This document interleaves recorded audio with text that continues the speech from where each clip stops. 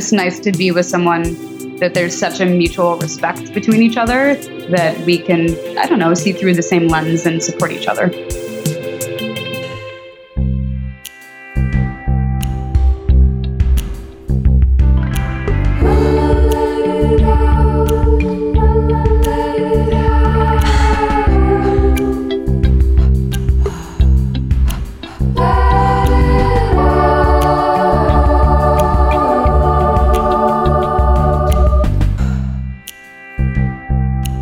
Hi, welcome back to Let It Out.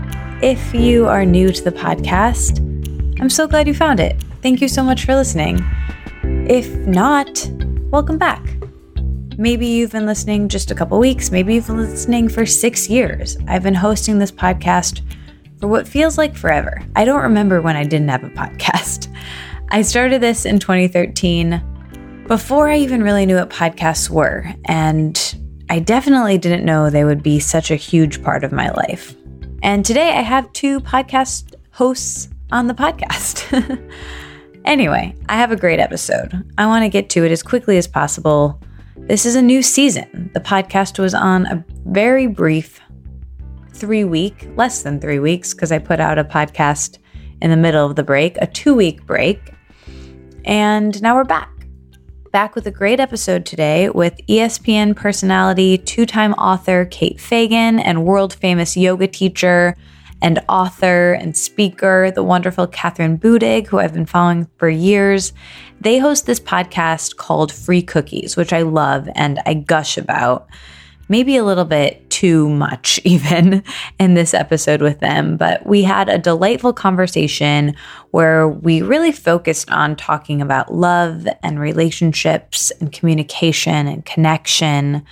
And we also talk about yoga and body image and writing and travel. We talk about ritual and life optimization. I'm someone who definitely struggles with trying to constantly life optimize, meaning not just picking a restaurant, but going on Yelp and Foursquare and finding the best restaurant.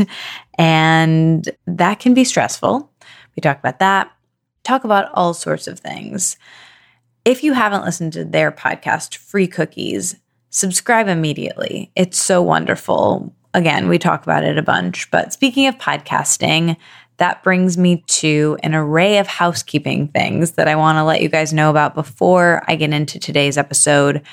As you know, I love this medium. Maybe you don't know if you're new, but I do. I love podcasting so much. And since I've been doing it for 6 years, I started in 2017, podcast advising, helping other people start podcasts. And then this winter, I went into a cocoon and I created a digital workshop of sorts where I interviewed a dozen other podcasters, including Jess Lively, Jessica Bernan, the host of the One Part Plant podcast, Christy Harrison, host of Food Psych, the girls from Almost 30, all the other podcasters in my world, dozens of them.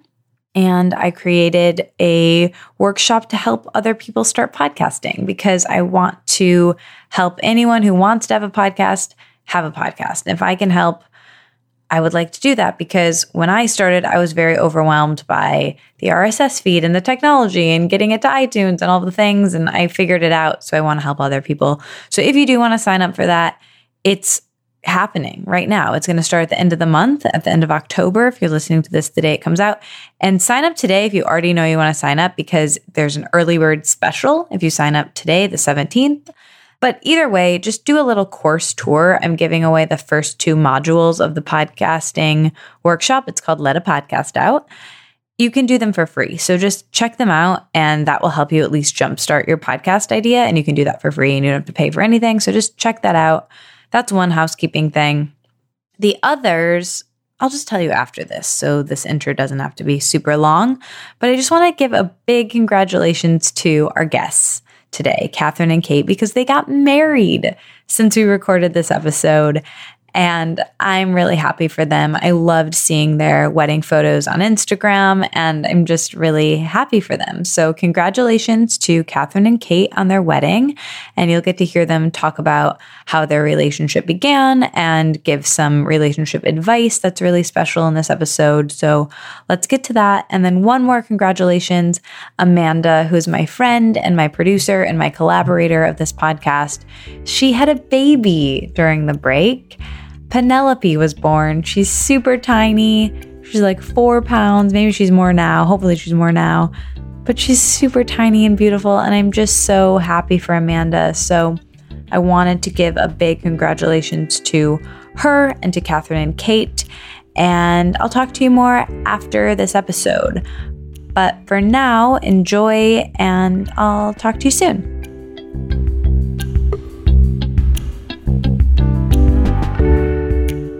I love that with this podcast, I get to recommend companies and products that I genuinely use and love, and then offer you guys a discount on those products. Cara Vitamins is one of those products, and they, if you've been listening for a while, you know this, were one of my very first collaborators and sponsors of this podcast, and I still use them to this day. What is Cara? They're a monthly subscription vitamin service that is made from effective quality ingredients, and they personalize vitamin packs to your specific needs. You go to their website, which is linked in the show notes. You take a fun, short quiz that asks you questions about your diet, your health goals, your sleep, your lifestyle choices. And from there, it curates vitamins specifically for you, because 90% of people fall short of the FDA's recommended guidelines for the vitamins and nutrients that you need. And Cara will help you discover where you're maybe lacking some vitamins and nutrients and where you can amp things up, because it's the fall, it's back to school season. Maybe you're shuffling kids around, maybe you're going to study groups yourself. Cara can make sure you stay on track of your health goals and keep your immune system really strong, because, you know, whether we like it or not, winter is coming. Fall is just the appetizer for winter, and you might want to give your immune system a little extra boost. That's what I'm doing. And, you know, I'll take whatever I can get. So with the colder months coming, I don't want to get sick. So I'm really making sure I don't miss a day with my vitamins. There's even an app with Cara where you can track taking your vitamins. I'm taking their probiotic. I'm taking something for stress, something for sleep. You can combat stress and stay healthy by adding in some supplements for energy, stress reduction, sleep. Just you add them into your routine. It's actually pretty fun to take them because they come in this personalized container that's beautifully packaged. I love their packaging and branding so much. And I love them for traveling because I can easily just stick them in my bag. They're great. I think you guys will really like them. Go to their website, check them out. They even have these quick stick powders that can be added for a little extra energy boost. I've been really liking that. So check them out. I think you'll really like them. For 25% off your first month of personalized Cara vitamins, visit takecareof.com and enter the code Katie at checkout. That's KATIE. It's my name at checkout. So again, that's for 25% off your first month of personalized Cara vitamins. Visit takecareof.com and enter the code Katie at checkout. Listen, you guys, I've never been so excited to tell you about a new brand, a sponsor of the podcast, if you will, ever. I've been looking forward to telling you about Altera Pure for a couple weeks now. They sent me some sheets, and honestly, I've been excited to go to bed. They are a textile system designed to change the way you think about organic bedding. And let me tell you, they actually have. This sounds like just a really good ad, but honestly, I don't know if I've never had great sheets before or what, but this product is better than anything I've ever had. I'm so excited about it. I want you guys to try it just so I can gush with someone else about this bedding. They are these cool, crisp sheets, I feel like I'm in a luxurious hotel every time I climb into my bed. Somehow they're warm and cocoon-like, and also they keep me cool at night, but I don't get too cold at night. I just can't even explain how lovely they are. I just really want you to try them because I've had such a great experience to them. They're the top line of bedding. They're a 310 thread count sheet made of 100% verified organic cotton. I got on the phone with them and talked about their company, which was lovely. I think when there's great people that work at a company, it makes the products better. I don't know, that's just me. They call themselves a farm to fabric business, and they assure environmental and social responsibility through their deliberate design, organic verification. They have fair trade partnerships with farms and co-ops. And honestly, their packaging is really lovely. They use this upcycled scrap cotton and recycled paper. I love that all the sheets and pillowcases are oversized, and I have this beautiful duvet cover now. I'm going to take a photo and I'm going to show you guys. I just think you should try them. I really do. I love them so much, and I love the integrity of the brand, and I just really love the product. I honestly get excited to go to sleep because, not just because I'm tired, but because my bedding is so lovely. Use the discount code LETITOUT to get 15% off your entire order. That's 15% off your order using the code LETITOUT. And you can just use that one time. They just for your first order only. But again, the link in the show notes will take you right to Altera's website, and use the code LETITOUT for 15% off, that is. I really, really, really love this product so much, and I hope you guys try it.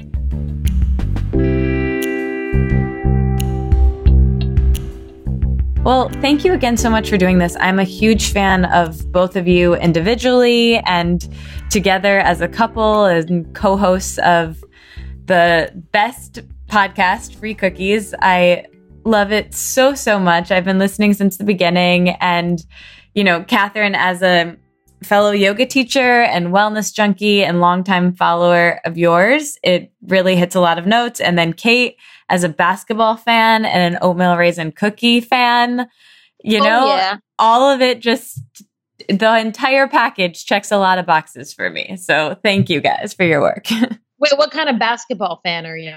Well, my grandfather coached basketball at Michigan State University, and he recruited Magic Johnson. So ever since I was a kid, I've been a college basketball fan. That's a pretty big claim to fame. Yeah, it is. Yeah. In our a small town, I grew up in this college town. Everyone knows him, and he actually traveled with the team doing the radio until last year. He's 96.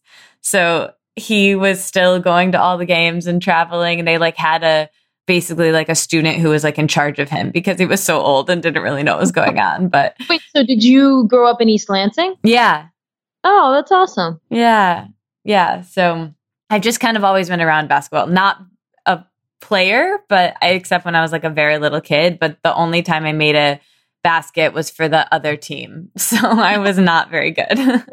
So not really your calling, but it's okay. That can't be the only time you made a basket. You got it. It's the only time I remember, but that's probably just because it was very memorable. It was very emotionally scarring. Yeah, I thought they were saying, go, go, go. And I was like, I'm totally open. I'm going to do this layup. And then no. And exactly. Yeah. Anyway, not my thing. Okay, so let's start at the beginning. This is not about me. This is about you guys. How did you guys meet? And yeah, let's start there. We met at the ESPNW Summit where Kate was talking, and this is when I used to be sponsored by Under Armour, and they had me there to lead yoga classes for the summit. Yeah, and the ESPNW Summit is a yearly event that ESPN's women's sports female athlete brand puts on and brings in a lot of female athletes and big wigs from the business world to talk about the state of female athletics. And so I was moderating a lot of panels and then also doing the yoga in the morning. And we Catherine was there a couple years in a row, and we connected the first year, but we didn't hang out. We didn't really get to know each other. And then the second year, we spent a little bit more time together, and then we exchanged numbers and started talking throughout the fall after that summit. So that was the beginning, the origin of us. Something I'm always curious about, because I do this, not so much anymore, but I do this with my boyfriend a lot. Like I even did this like with my old boss, like when I had a boss, of like, well, what did you think during the interview, and what did you think then? And like, do you guys ever do that in relationships? Like reflect on the beginning of the relationship now that you're people with each other, you're like each other's person? Oh, yeah. We love doing that. I mean, I think it's always... Every 3 months, you're like, wait, so tell me again what you thought when you met me. Totally. Yeah. It's fun to poke fun at each other a little bit at the way we behaved in the very beginning when we didn't know each other. We were trying to be impressive or We like to deconstruct a lot of things. And one of those things is our origin story and ourselves and our relationship. So comes with, I guess, the territory when you're, I guess I'm a writer, journalist, and Catherine as well. So yes, deconstructing things is in our DNA. Yeah, it's so fun. And I wonder, I always have questioned myself, because I do it so often, if it takes me out of being present, but I don't know. I think it's really fun and interesting. And yeah, I don't know. I'm glad I'm not alone.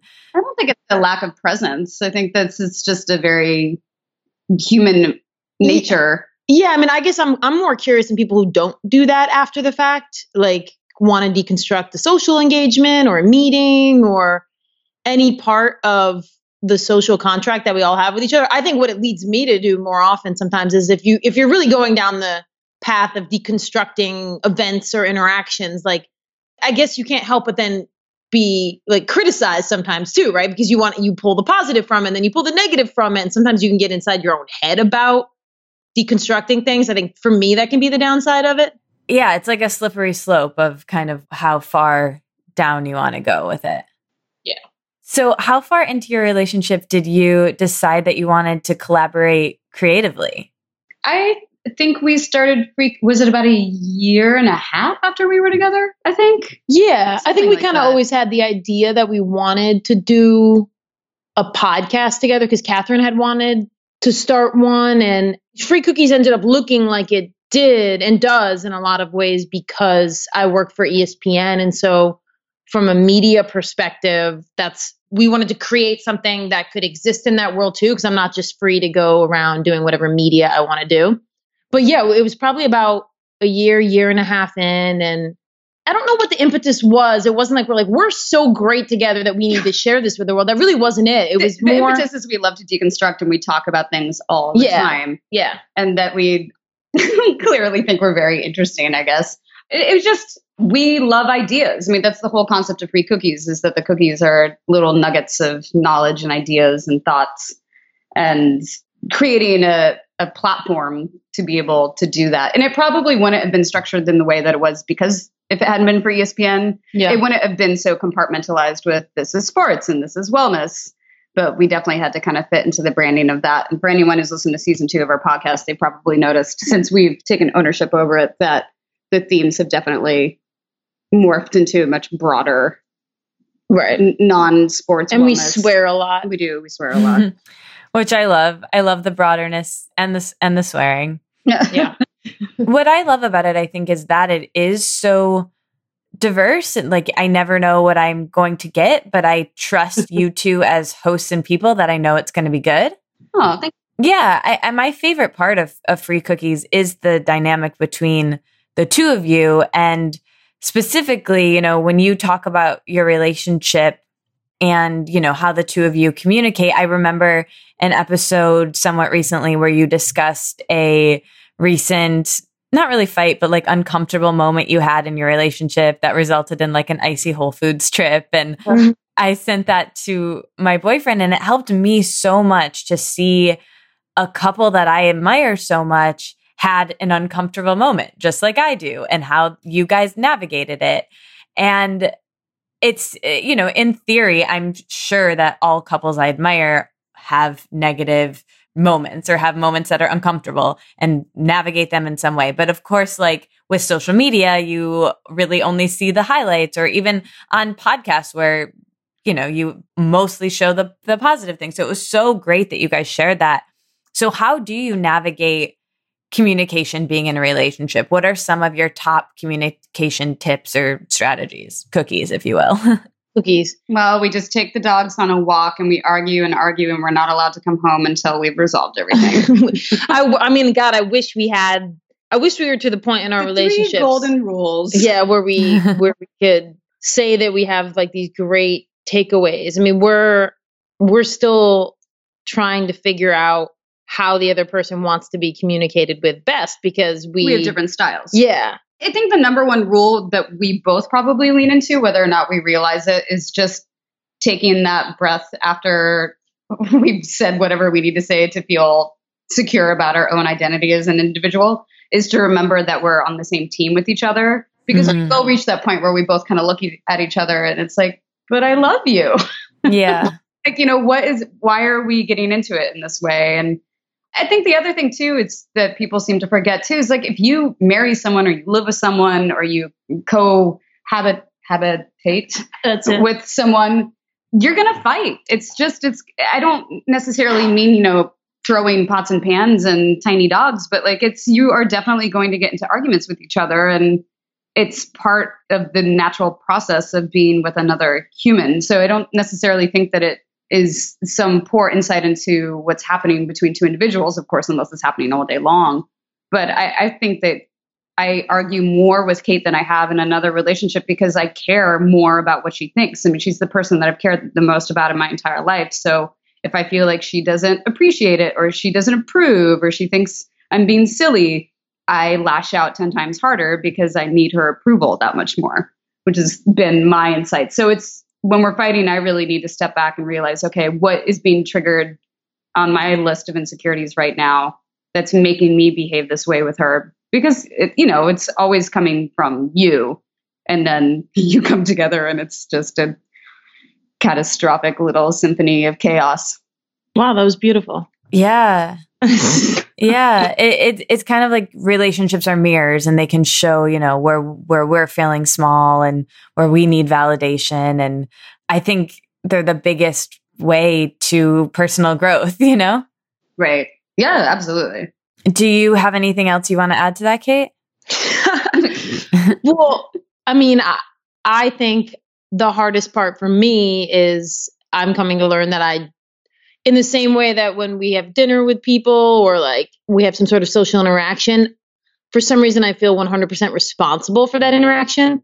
Like, because I guess I don't trust that anyone else is going to take responsibility for it. So even the love of your life. No, I know you will help me with it, but I relate to that. Yeah. Yeah, because you're hosting this episode right now, and I feel a lot less responsibility for it to go well than I would if it were me hosting the podcast. But I often feel that way when we go out to dinner with people. Yeah. That if there's an odd moment or a pause, like I feel the full weight of that awkwardness and responsibility. And I think that to me, that is part of the reason it relates to the relationship question, is because I also, when I can sense that something's wrong in like between the two of us, I'm not okay with just like letting it run its natural course. Mm-hmm. Whereas Catherine's probably more okay with just going throughout the day, and then she'll address it when she's ready. Whereas I can't live my life and that's not a healthy thing. Unless I'm like, look, we need to fix this right now, because otherwise I feel that level of anxiety throughout the day, and I don't want to feel that. And like that's a really hard place for us, because I think it's mean of her when she knows that I'm going to have like a terrible anxiety-ridden day, and she's just going to take her own time and we'll address it when she's ready, right? Like that's hard for me, but at the same time, if I'm an independent human, I shouldn't be relying on everything to be copacetic in all of my relationships in order to live my life normally. So that's kind of, I think, our biggest communication style issue, and kind of just the difference in our personality, that as we move forward, we have to like figure out a good game plan where Catherine doesn't feel like I'm forcing her into a conversation before she's ready, but she doesn't poison me with anxiety for a whole day, right? Yeah, find that like middle ground. Yeah. Yeah, that came up in the episode I was telling you about where you talked about your trip to Whole Foods, where this was kind of happening. And I got so many nuggets from that conversation, which I mentioned I sent to Nick, because I'm like you, Kate, in the sense of wanting to resolve it right away. Like, I want to push through and get it over with is probably not a great word to talk about these discussions, because I just want to go back to being normal and cozy and snuggling. And I just want to get there where it's not that I want to rush through it, but it's that I want to rush through it. Like, it's that I want things to be okay again instantly, where that might not be Catherine's process, it sounds like, or my boyfriend's process. And just my therapist told me that I'm really uncomfortable with being uncomfortable, and me trying to be more okay with learning someone else's process. Where, another thing you said in that, Catherine, was that you wanted to wait until you were not hungry and you were like able to be present and have the conversation. And that's another thing too. Like, sometimes I just ignore those things that will make the conversation more sane in lieu of just getting it over with. And so I don't know, I just learned so much from both of you in that. Yeah, the idea of like being hungry or not hungry, like, to me, never enters my mind. Like, Same. It enters my mind every minute of every day. It's such a small thing compared to feeling insecure about the most important relationship in your life, right? Like, so burn. What do you mean? How is that a burn? There's some value to my food. No. I'm saying the pain of being hungry to me is really minuscule compared to like the anxiety of thinking we're not okay. It's not a hunger pain thing. It's a knowing what kind of words that will come out of you. Experiencing because I don't know if you guys have read this study about parole boards before lunch and after lunch, and the differences in whether you're likely to get parole or not. There's a huge difference in if your parole comes up after lunch. That's interesting. And makes sense. It obviously, like, because you get hangry and you get like impatient, and so you're less likely to want to probe and listen to what's happening. If this is seriously, if we're talking about the parole board, when you're hungry. So it makes sense in that you would rather be fed before we engage in some sort of conversation, because you might be more charitable to me. Exactly. Yeah. I related to both of those things, because my tendency is to not want to deal with my physical body and just be like a brain in a jar. But I know that if I do, I will be able to be more present and be more sane. And so, it was just such I'm going to link to that in the show notes, because the episode was great. I think it was your episode with Esther Perel, or maybe it wasn't. Yeah, that episode was definitely our biggest hit. But then again, Esther Perel, I don't think there's anything much more interesting than talking to Esther Perel. Well, she was amazing. Or I think that might have been a different, I think it was with Jana Childs that you talk about. The Esther Perel episode is amazing and fantastic, and everyone should listen to it. So speaking of, with you being vulnerable with each other, how do you decide what to share and what to keep private in your relationship? How do you handle that?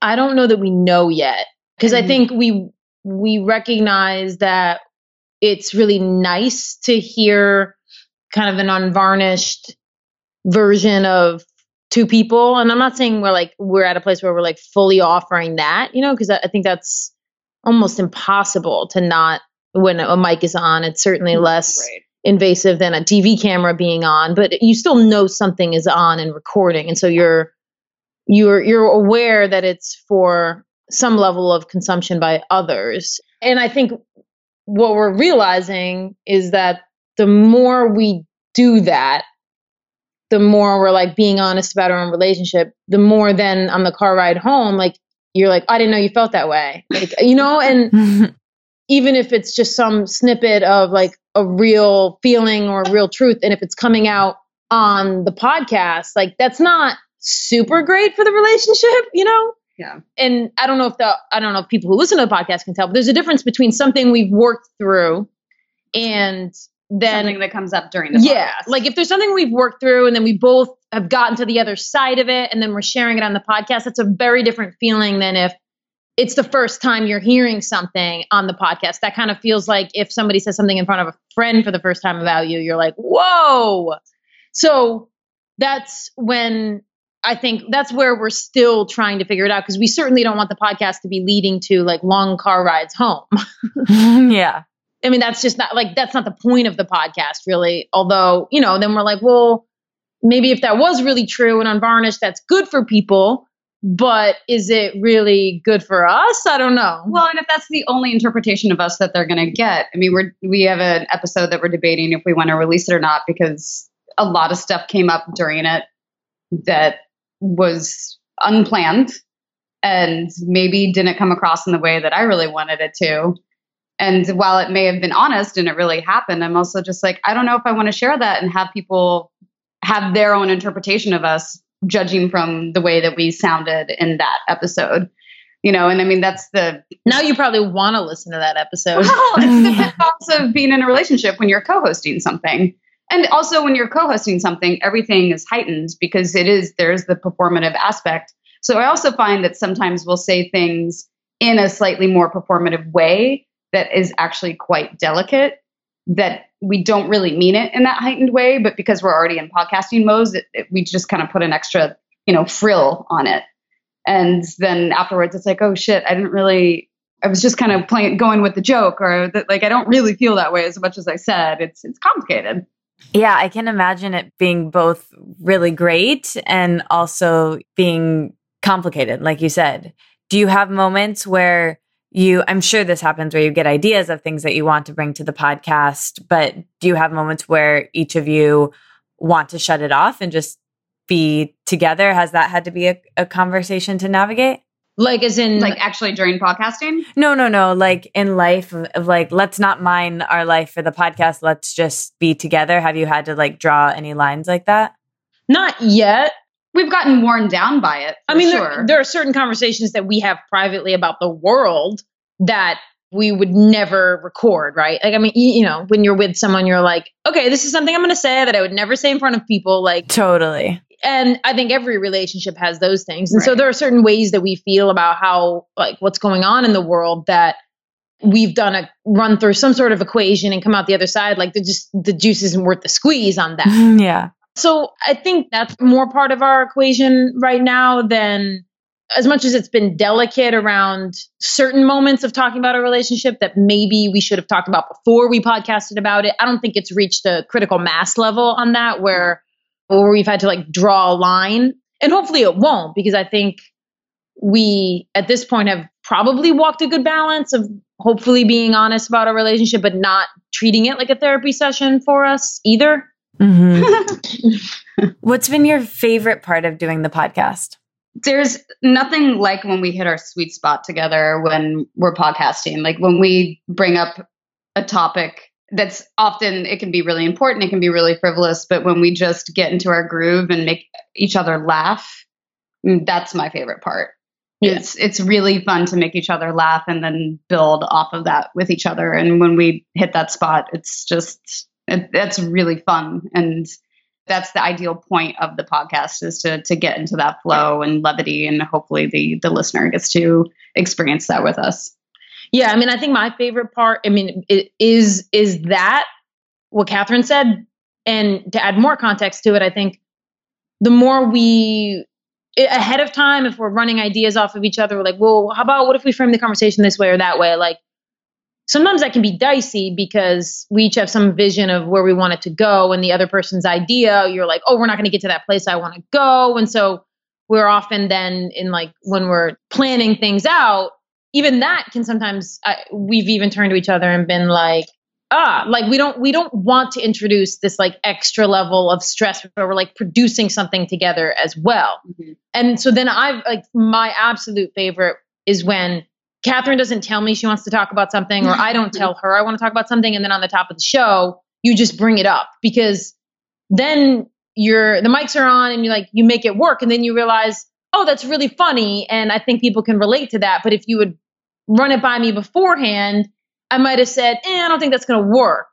And then you realize. And then we fight with each other because, you don't like my ideas. I understand. Right? So I think I like it when we kind of spring ideas on each other, because then it's more of the reality of a conversation out with people where you just got to go with it, right? If somebody brought something up at dinner, hey guys, I was thinking about this. I'd be like, I don't think that's a good thing to talk about. Yeah. Do that. And so in the podcast, when we hit some topic where you just got to go with it. And then it turns up getting to a good place or a really funny place, which is what I think we really like. We didn't intend to do a funny podcast, and I don't know if it's funny, but we have fun doing it and I laugh doing it. And when we talked about the podcast 2 years ago, I wouldn't say that was like, we want to do a funny podcast. So that's kind of a cool element that I think has been injected into it that I find really fortuitous that is happening and enjoyable. Mm-hmm.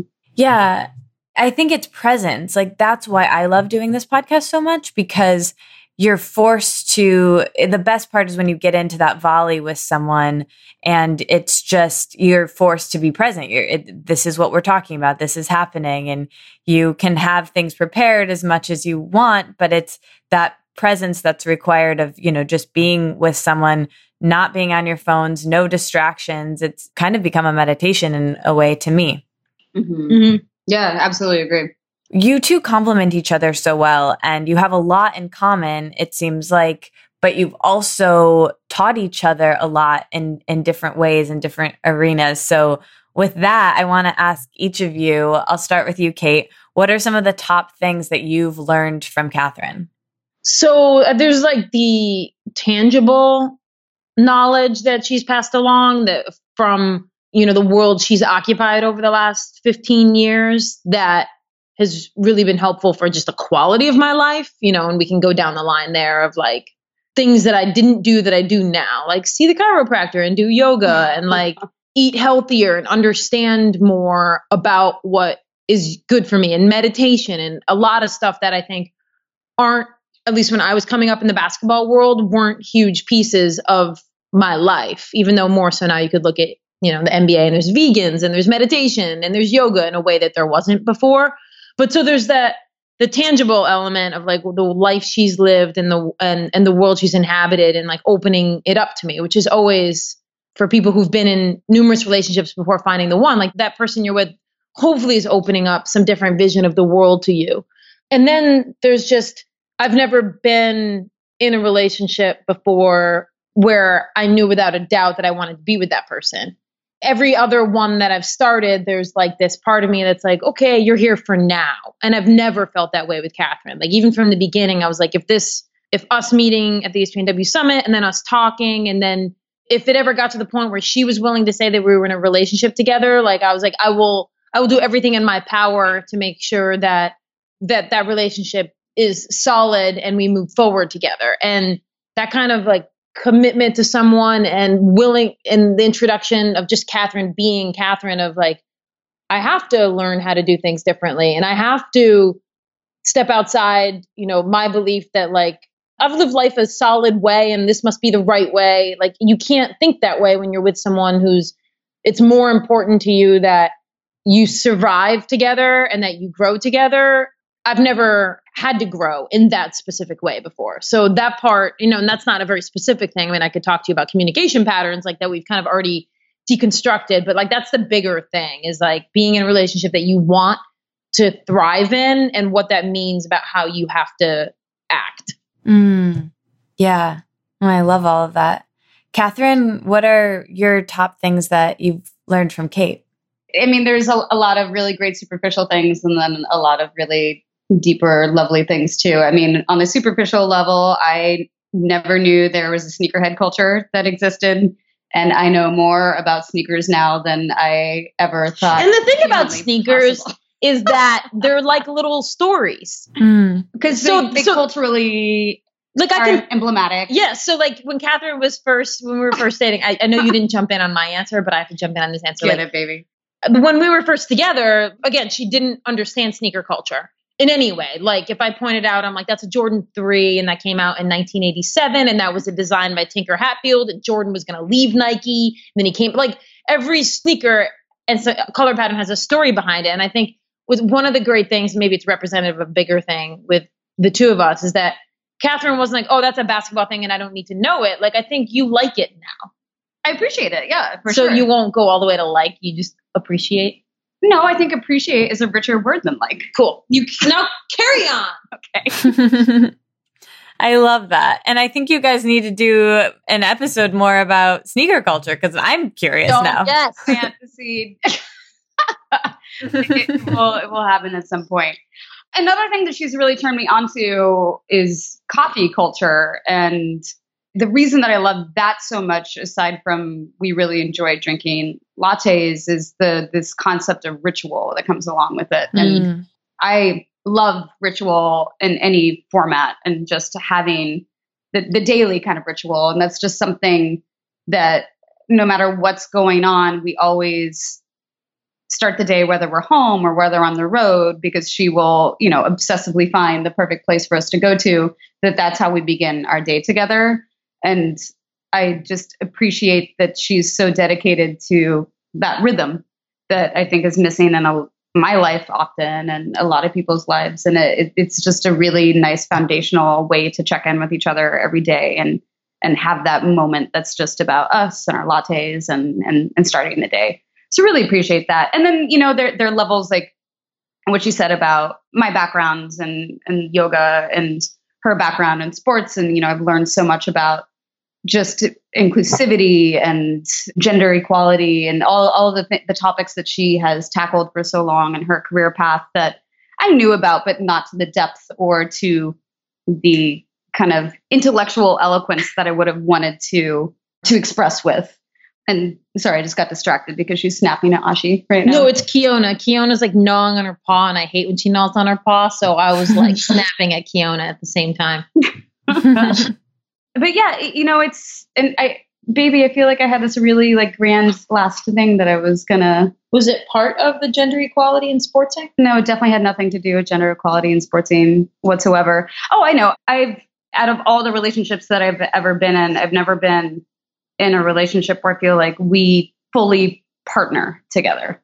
She's the best partner, like life partner buddy that I could ask for. Like, it's just really nice to feel like, oh, I'm not taking on 70% and she has the rest. It really feels like a 50-50. We do everything together. And if I make an effort, she comes back equally. And that's just, it's amazing. I didn't really think that was a real thing because I'm used to taking on like 90% in all the relationships that I've ever been in before. And it's just nice to be with someone that there's such a mutual respect between each other that we can, see through the same lens and support each other. And I love all of that. And I loved the superficial things and the deep things. That was wonderful.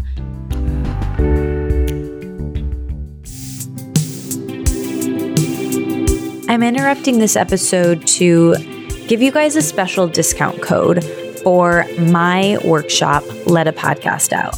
Let a Podcast Out is something that I went into a cocoon this winter and I created. Many of you already know this, but it's an 8-module workshop to help people start podcasts. I go through naming your podcast, coming up with a concept, interviewing if that's something that you want to do, the technology I use, the equipment that I use, the exact email templates and Excel trackers I use to track guests and sponsors. And then we go through marketing your podcast, getting listeners to your podcast, and monetizing your podcast so you can cover your costs and eventually make money from your podcast, or just get ears on your podcast and make something that you're really proud of.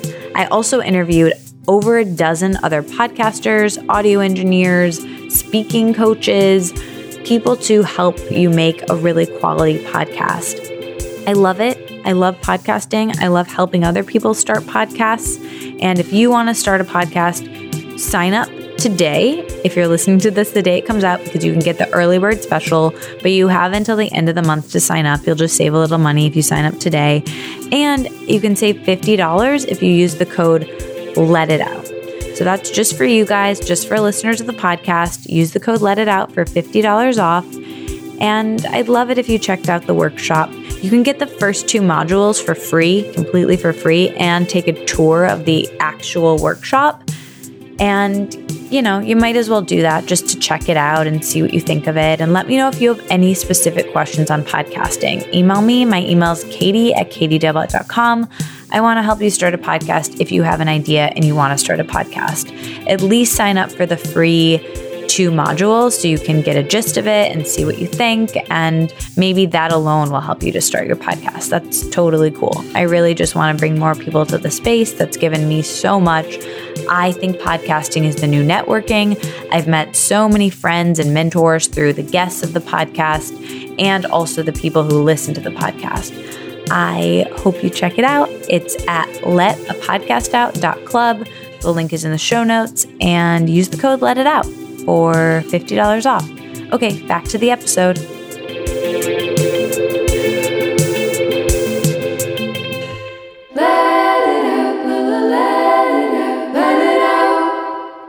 I really like the ritual and the coffee ritual. And you mentioned something about coffee culture and about, Kate finding the best spot. And it reminded me of something that I would love for each of you to kind of talk about. I often ask on this podcast about social media and your relationship to technology and how you both navigate that, which I would love to know. And speaking of that, you mentioned on one of your podcasts a while ago about life optimization. And I relate to you a lot, Kate. I think you were talking about finding the best place, not just one that's around the corner, but the best place for coffee with oat milk, or the best restaurant, or the best. And, I live in New York City. I feel like decision fatigue and getting wrapped up in that can be so complicated.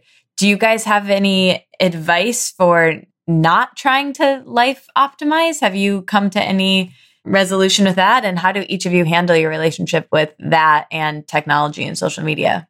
Well, Catherine's not a life optimizer. Yeah, I mean, that's definitely something. Well, I mean not to the extent that you are. I mean, in the way of like Yelping and like searching constantly to the point of I'm okay with making a choice and sticking with it, regardless of what other people have said. Like, I will go to a movie even if people say, even if Rotten Tomatoes is below 50%, you'll go to I don't care. If I want to see the movie, I want to see the movie. And I don't believe in a lot of other people, so why should I believe in what they think about a movie that I want to see? So I'm much more of like, I do, and I go to things regardless.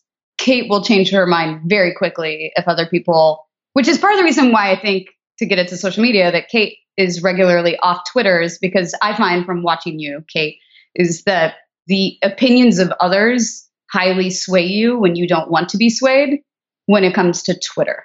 Yeah, well, Twitter's the only place where I find more of a community, and I don't mean community in a positive way, like a community of people who believe that their opinions are always right, as opposed to, I don't find that on Instagram as much. So to the question, and I know I'm jumping ahead here, like maybe they're intertwined, technology and life optimization. Like I started finding on Twitter, not just like if I had to talk about a sports topic, Twitter would be a place where I'd be like, well, like a lot of people say really smart things about, whether Serena Williams should have yelled at a ref or not.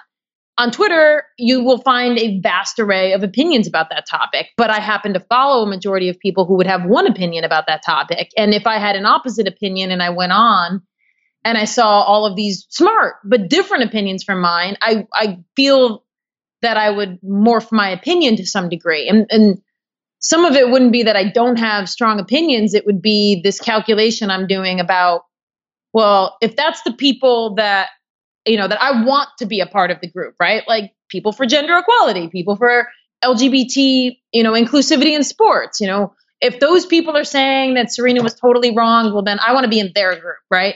So anyway, I know I'm down a different path here, but because I found myself doing that, depending on other people's opinions. And the start of it was watching Adele at the Grammys and like thinking it wasn't that great and that something was wrong. And then not actually being able to believe that opinion until I went on Twitter, and then like the people were like, yeah, her piano's out of tune. I just recognized that I didn't feel confident in my own opinions the way I would have 5-10 years ago. So all of that being like, I don't use Twitter anymore. Like I use it 3% of what I used to use it. And that's an equation I did on not just, is there positive value in Twitter? Any positive value, but like, is there an overall positive to my life? And there isn't for Twitter. Whereas Instagram, I still feel overall that there's more of a positive value than a platform for your shoes. People love my shoes on Instagram, and it's easier to put them out there. And on Twitter, that's not an easy way to get your sneakers out there. But overall with social media, that's how, and in life optimization, that's how I try to handle it. Like, not just, is it helpful that Yelp exists, but is it adding value to my life overall positive and not a lot of technology and social media. Can you answer that question that yes, overall, this is better than the drawbacks? Yeah, that makes sense. Do you guys have any clear boundaries with social media? Like, I went to dinner the other night and left my phone at home. Like, do you guys ever do things like that? We're both pretty good about when we're around each other. We don't sit on social media in front of each other very much. It's not something that we do. When we go out to dinner, we don't have it. It's a pet peeve for both of us to have the phone out at dinner. We will not. We probably go out to dinner less now. We've cooked more at home. But when we're out to dinner together, you will never see the phones. You won't see us not talking to each other on each other's phones. No, and we won't even have the phones out unless there's some specific reason. And even that reason of like, we're talking about something, then we want the answer to something, even that will resist, because that's just, you can't help once you open your phone. They're like, oh, I have a text message, I'm going to check that. So like, even if someone's like, what was that movie that Chris Pratt was in? We will try to not answer that question. Not pull the phone out. Because it's just so easy to fall into that trap of, oh, I have this little device in my pocket that tells me everything I want to know. Or maybe we have a really interesting conversation where we don't have the answers. And because we don't have the answers, we have to keep building off of that scenario and move from there. So that's something that we're very dedicated. I think even when we're driving our car, if one of us is driving, I think the other one is sensitive to how much they're sitting there on the phone, because then it feels like driving Miss Daisy, and like if we're going to be together. That movie didn't hold up well. If you watch it now, I don't think that you would, I think that there would be a lot of race stuff that you would find conflicted. It's just not a timeless, it's not a timeless movie. That's not a good statement. No, your analogy was great, but I just wanted to chime in that I think that did not hold up well. Okay. Anyway, but yes, true. So I think we're both very hypersensitive to, I mean, that's something with all my friendships too. If someone's on their phone, it makes me insane. And I've improved a lot. It was something that I used to be on my phone much more years ago. And I have since been hypersensitive to the amount of time that I give it. I only am really addicted to my phone when I'm by myself. Yeah. It's probably when I spend the most time wasting life. It's when I'm by myself. Yeah, I relate to that too. I want to switch gears and ask each of you some individual questions. Catherine, I'll start with you. You have this wonderful talk that you gave for Mind Body Green a couple of years ago that I'll never forget. You talk about body image and your experiences with it. It was so wonderful. So first of all, thank you. And I really want to talk about this with both of you, each of you. We talk about body image on this podcast every week because of my relationship to it and just all of our relationship to it as people and especially as women. And I usually frame this question as, do you ever still have what I call bad body image moments that you are feeling insecure about? It can be your physical body and shape or just, something about you physically.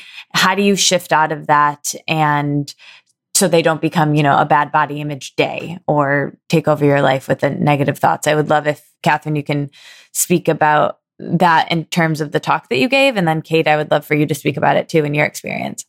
Yeah, I mean, to answer your question, absolutely. I think every day there's probably at least one moment where I feel bad about my body.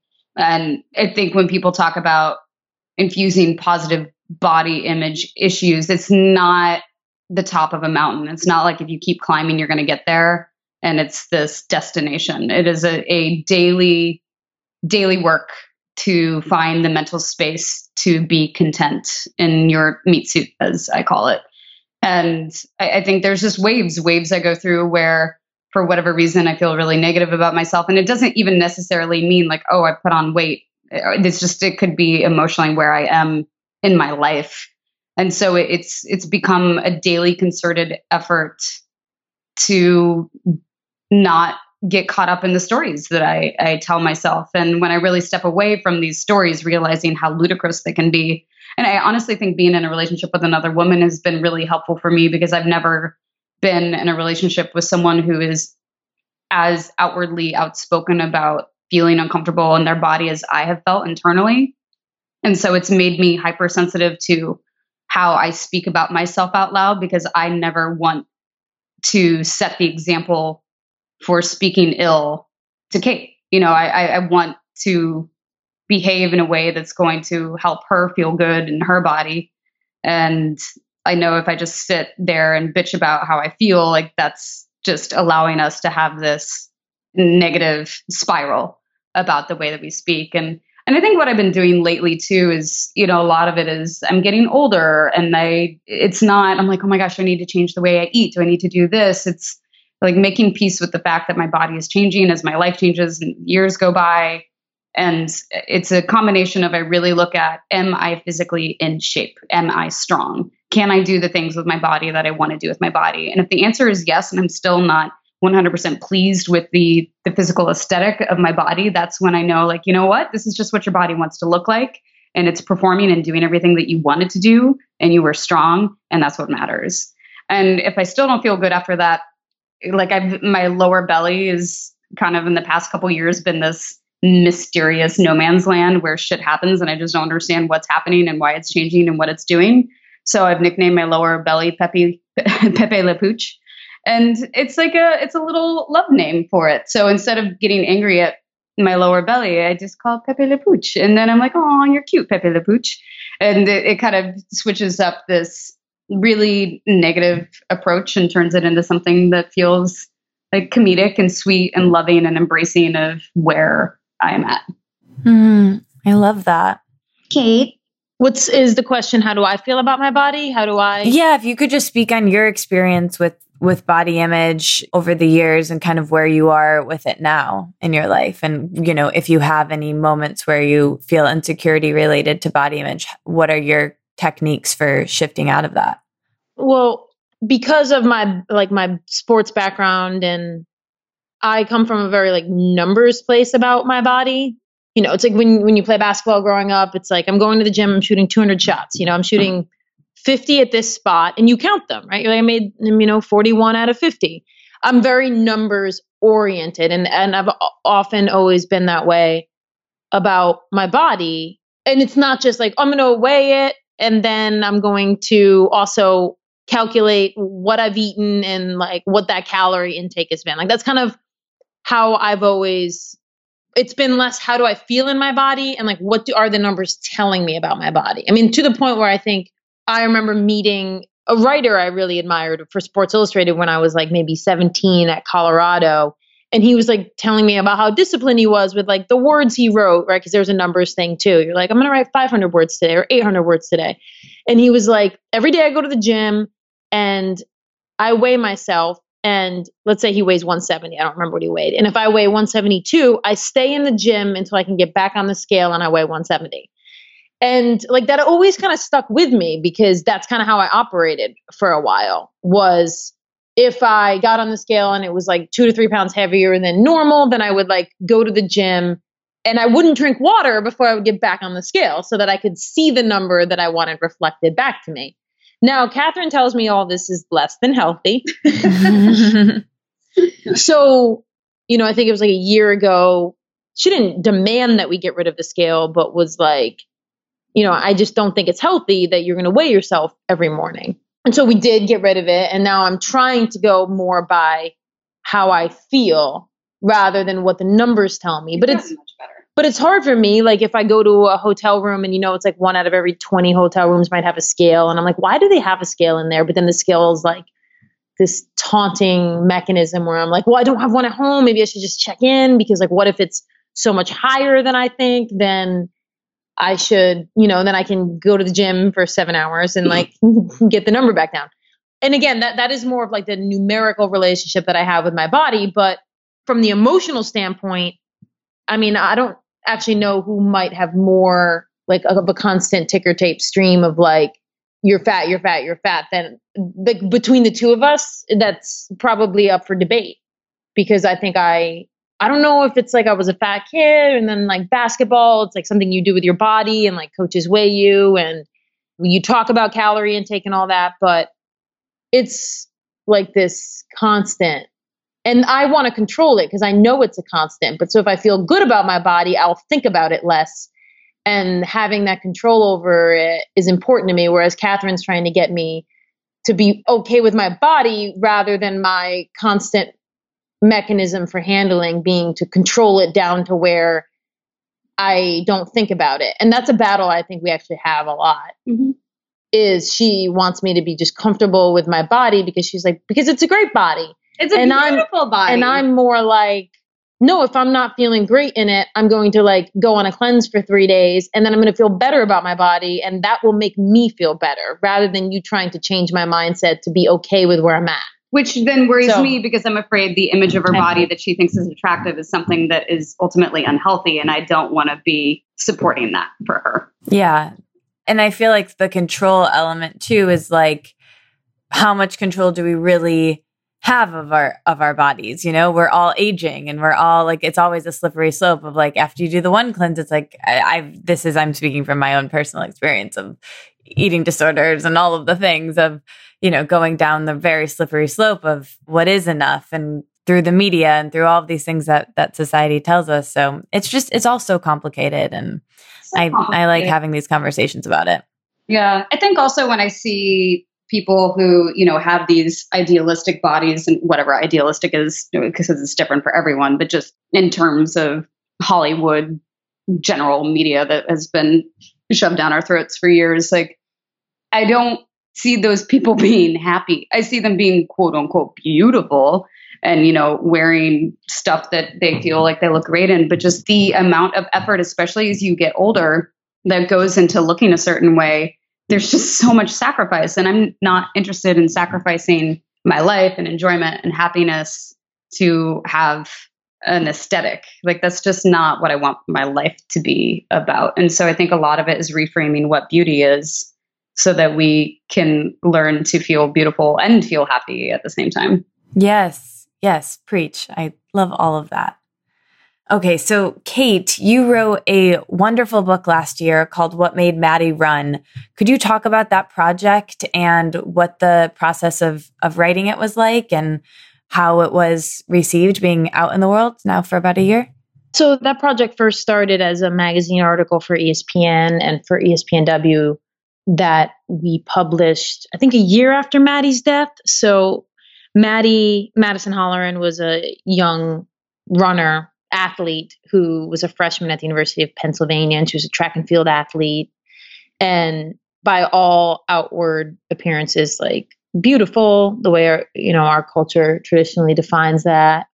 White, from a solid family, obviously had an Ivy League school, like a state champion athlete. And she ended up taking her own life during the beginning of her second semester at Penn. And so the magazine article and the book tried to examine the myriad variables that were at play that led to this outcome when it came to Maddie. And in a lot of ways, we felt and still feel like Maddie's story is very exemplary of what's going on with young people today, with rates of anxiety and depression and suicidal thought rising. And so the book tries to break down like the technology, social media aspects that are at play that are changing the brains of our young people and the perception that they have of each other. A lot of the cultural issues at play where, you know, kids have different coping mechanisms, fewer coping mechanisms than they used to. You know, we don't let our kids, you know, play outside, free range the way we used to. So the book tries to look at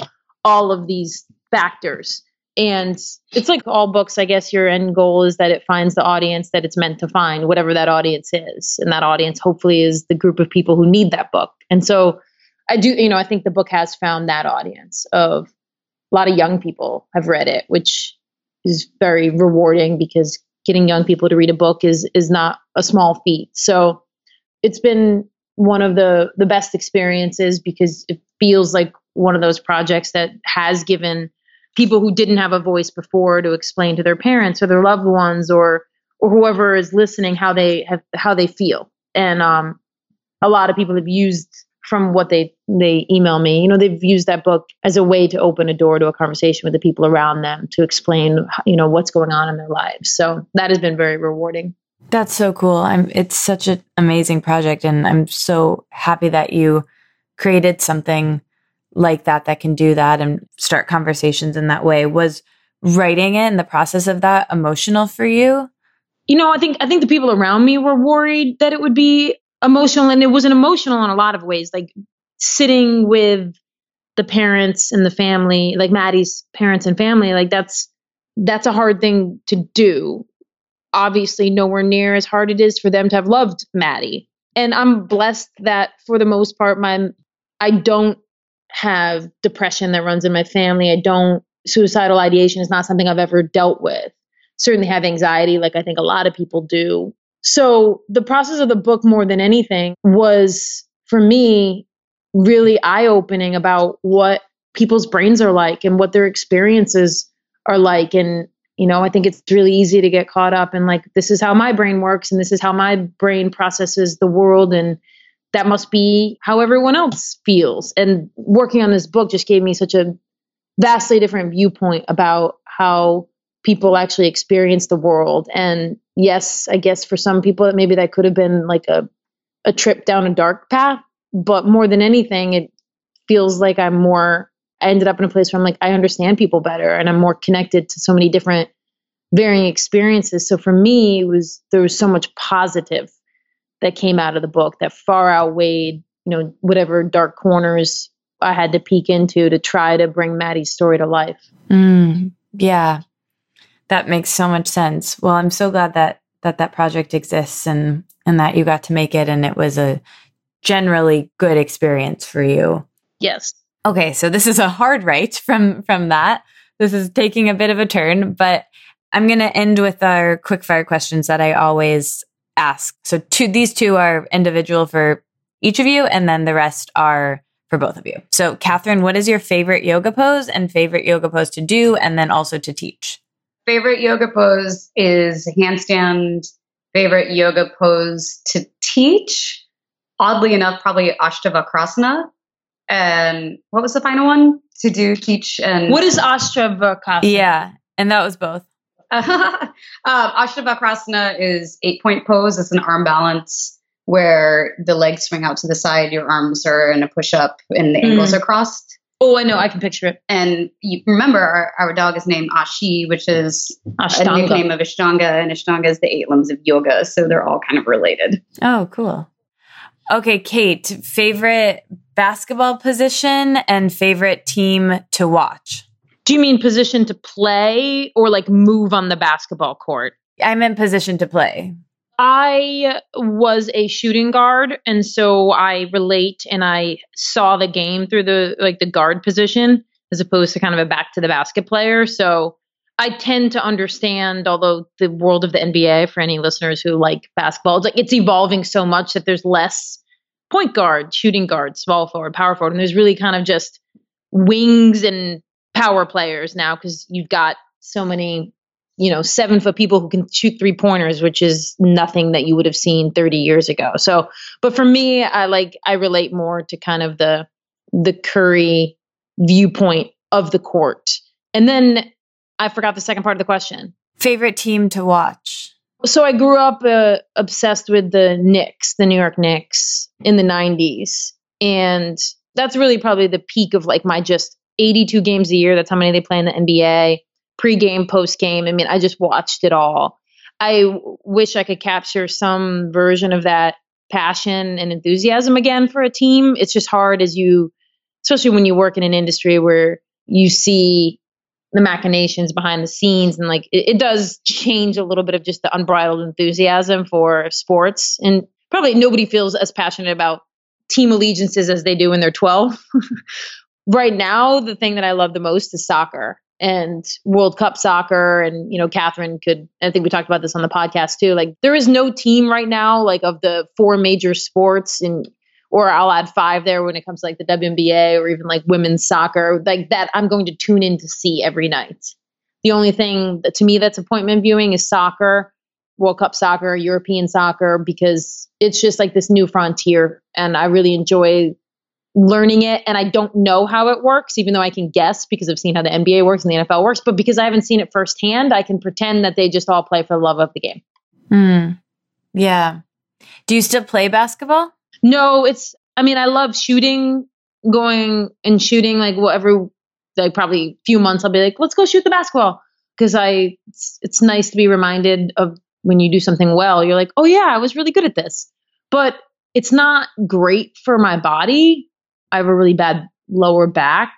And so a lot of what I do now is like non-impact because pretty much every time I go for a run now, I will have to call Catherine and get like the heating pad out. Yeah. So that's, basketball is a tough game to play as you get older. Although my dad managed to play until he was 60, so that was very good. Oh, wow. But not me. Okay, so these questions are going to be for both of you. So what is the best thing each of you have eaten in the last week? You don't have to come to a consensus, but Pizza from a new restaurant in downtown Charleston called Melfi's. Ooh, yeah, that's an accurate statement. It's called the Stretch Armstrong. It's like a really good marinara pizza, but with some like stracciatelle on it. Am I saying that word right? Mm-hmm. Really good creamy mozzarella on it, and the marinara is what makes it. Like you could not have the cheese on it, and it would still be delicious. Now I want pizza.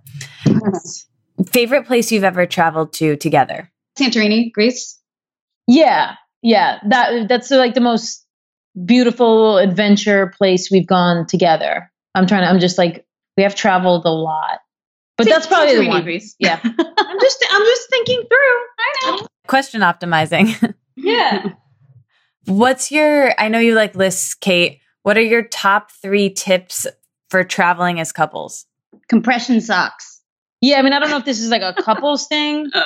Okay, so the thing that Catherine and I always do when we fly together is we agree to watch the same movie, and then we start it at the same time. And I don't know if this like makes us feel closer together or like we're experiencing it together, but we really go like, all right, so we're going to watch, all right, we haven't seen Tomb Raider, right? Like the new Tomb Raider. So like, oh, we're going to watch that. And then we go 1, 2, 3, play. And then if somebody has to get up and pee, we go 1, 2, 3, pause. And it makes me feel closer to Catherine on our little plane ride. Like we're in a little cocoon together. I love that. So that's one, and then like the thing that makes traveling with someone, I don't know that you can totally have tips because it really comes down to like, is your partner an asshole traveler or not? Are they the kind of person who's going to like be rude and get really frazzled really quickly because nothing goes right with traveling? It's very rare that your TSA line is going to be easy and that there might not be a few minute delay and that like something's going to happen on the plane. And like some people just can't handle that stuff. And it's hard to be with someone who can't deal with the ups and downs of traveling. Luckily, Catherine and I both are like almost literally professional travelers and we are good at it together. And that's really enjoyable because then you can see it as like this adventure you're on and this private moment that you can have all together rather than a disaster. And then also like then isolating from one another because of the way people are handling the negatives of traveling. Yeah, I think it's such a bonding experience traveling regardless. And yeah, I love those. Thanks for the positive reinforcement. Yeah. So you're both fabulous writers and speakers, which is evident in the podcast. Do you have any tips for public speaking and routines or habits and tips for writing? Both of those? Both of them are the same in that you just have to carve do them. out time every day. Yeah. And don't wait to be genius. Just do it. Yeah. Like public speaking there's almost no one who's not crazy nervous the first time they do it. And then hopefully continually. Or the 50th time. Yeah. And then, every single time I public speak, if there's not some hum of nervous energy, then I'm a little worried because then my system's not booted enough to like be present and kind of kick ass the way you need it to. So it's like everything, if you're scared of public speaking, like you have to do it. And if you're lucky enough to be given an opportunity to do, you should seize it because it's one of those things that if you do it well, it gives you that kind of buzz that it's hard to get anywhere else. Yeah. And as writers, I wrote this book about journaling, and that's something that helps me with my stress and anxiety. Do either of you journal or process your experience through writing? And, what are some of your other ways you handle stress or anxiety? I've journaled much less since Kate's come into my life because now I just basically talk about everything with her instead of journaling about it. So I do way more verbal processing, and I used to do much more processing through my writing. But a lot of it gets fused into how I teach, and whatever I'm dealing with will transform into a topic or a theme that I'll translate into a talk or a class. Yeah, same here in that. I don't journal every night the way like you would traditionally think of journaling, but I've written one memoir. The What Made Maddie Run book is interjected with essays that are first person. I've done a lot of stuff for ESPN about certain experiences that I was processing. So I certainly used writing as a way to process life, but not in that kind of like daily ritual way. Mm-hmm. Okay, the name of this podcast is Let It Out. So what does that mean to you? Is there anything that you wish that I would have asked that you love talking about, or anything that you want to share that's really present for you guys right now? To reiterate, I appreciate the fact that we talked about helping and inspiring people through just raw honesty. And even when it makes you feel slightly uncomfortable, is just saying things how they are instead of a glossy version that is easier to look good in. So I think that's just a good takeaway for people to, even if it feels uncomfortable to say it out loud, that often that's going to influence someone in ways that you don't realize. Yeah. And I think that buried beneath the statement of like, let it out, is like, you have to understand what you want to let out and what you've noticed about the world and what has reverberated with you enough that you can then go communicate that stuff. And I think that's kind of like the hard work that I've learned, is like that process of finding that what you notice about the world is going to be very different than what anyone else can notice about the world. And you have to cultivate that voice, quote unquote voice, but also doesn't necessarily have to be like writing or music or anything like that. It's just simply, I think a lot of people let these like vibrations of thought pass through them instead of like pausing and saying, what does that mean? And how does that have something to do with how I process the world? And so I think really even mining that about what you notice is really key too. Not just letting it out, but what do you want to let out? And what do you feel like is relevant to who you are? Thank you so much. Thank you guys both so much. We always end with a letting out a deep sigh. So can we do that together? Sure. Okay, ready? Inhale. Feels a little bit better. Okay, thank you so much. You guys are awesome. Thank you. Thanks. Bye. Bye. All right, that was my episode with Catherine and Kate. Obviously, I didn't have as much time with them as I would have wanted to, and I would have wanted to have a whole day with them, maybe 2 or 3. But, we had a really great power hour of conversation. I hope that you enjoyed it as much as I did. Check out their podcast, Free Cookies. It's a delight. And speaking of podcasting, if you want to start a podcast, you know where to go. I'm your girl. I can help you. Email me. Let me know. Check out Let a Podcast Out. Also, if you want to hang out, great. Let's do it. I'm going to be teaching a workshop, a sleepover at Kripalu. It is a retreat center with Ayurvedic food and yoga and massages. It's a wellness wonderland of a place. I'm going to be there on New Year's Eve. My boyfriend Nick's going to come with me. I think you should come too. It's a retreat over the holiday where we're going to remix your resolutions, change your relationship to the new year and setting goals. And we're going to talk about journaling and feeling your feelings. And I've been planning some of the activities that we're going to be doing, and I'm just really, really excited. It would be really cool if you want to come. I've been getting a lot of questions on, should I bring my partner? Should I bring my friend? Should I bring my mom? Yes, bring them all. And if you want to come on your own, I've been getting questions on that too. Do I need to know someone? No. Bring your friends or don't, or come on your own. You'll make friends. But I would love to see you there. If you do want to sign up for that, if you already know, no rush, of course. But if you do know you want to come, you might as well sign up by the end of the week, or at least by October 20th, if you're listening to this the day it comes out, because I have a discount code for you. To use the code October20 to save 20% off of the ticket before October 20th. So if you already know you want to come, might as well use that code and save a little bit of money. If not, you can sign up later. No biggie. I love you guys. Thank you so much for listening. Please support the podcast if you like it by leaving a review on iTunes. It helps out a lot, more than you know. And share this episode with a friend, anyone who you think would find it interesting, entertaining, useful. Share it. And support the sponsors. Care of has been with me since the beginning. Check them out. I love their products so much. And man, Altera Pure is our new sponsor. They are organic bedding. I already talked about them. You heard it. But wow, I really, really, really love their bedding. I'm going to go get in bed right now, and I'm more excited than ever because I climb in these crisp is the word. Like, they're so crisp, and the packaging, and I just want you to try them so we can gush about them together. I'm obsessed with these sheets. I'm doing ads for them even when I'm not podcasting. Like, I'm doing IRL ads on the street, basically. I'm telling all my friends about them because I'm excited about these sheets.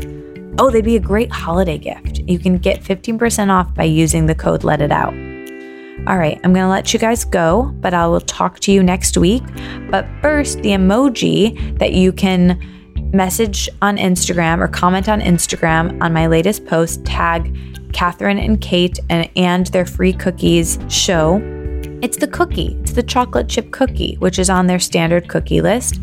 Tell us what your favorite cookie is and tweet at us that emoji. And I'll talk to you next week. Love you guys. Bye.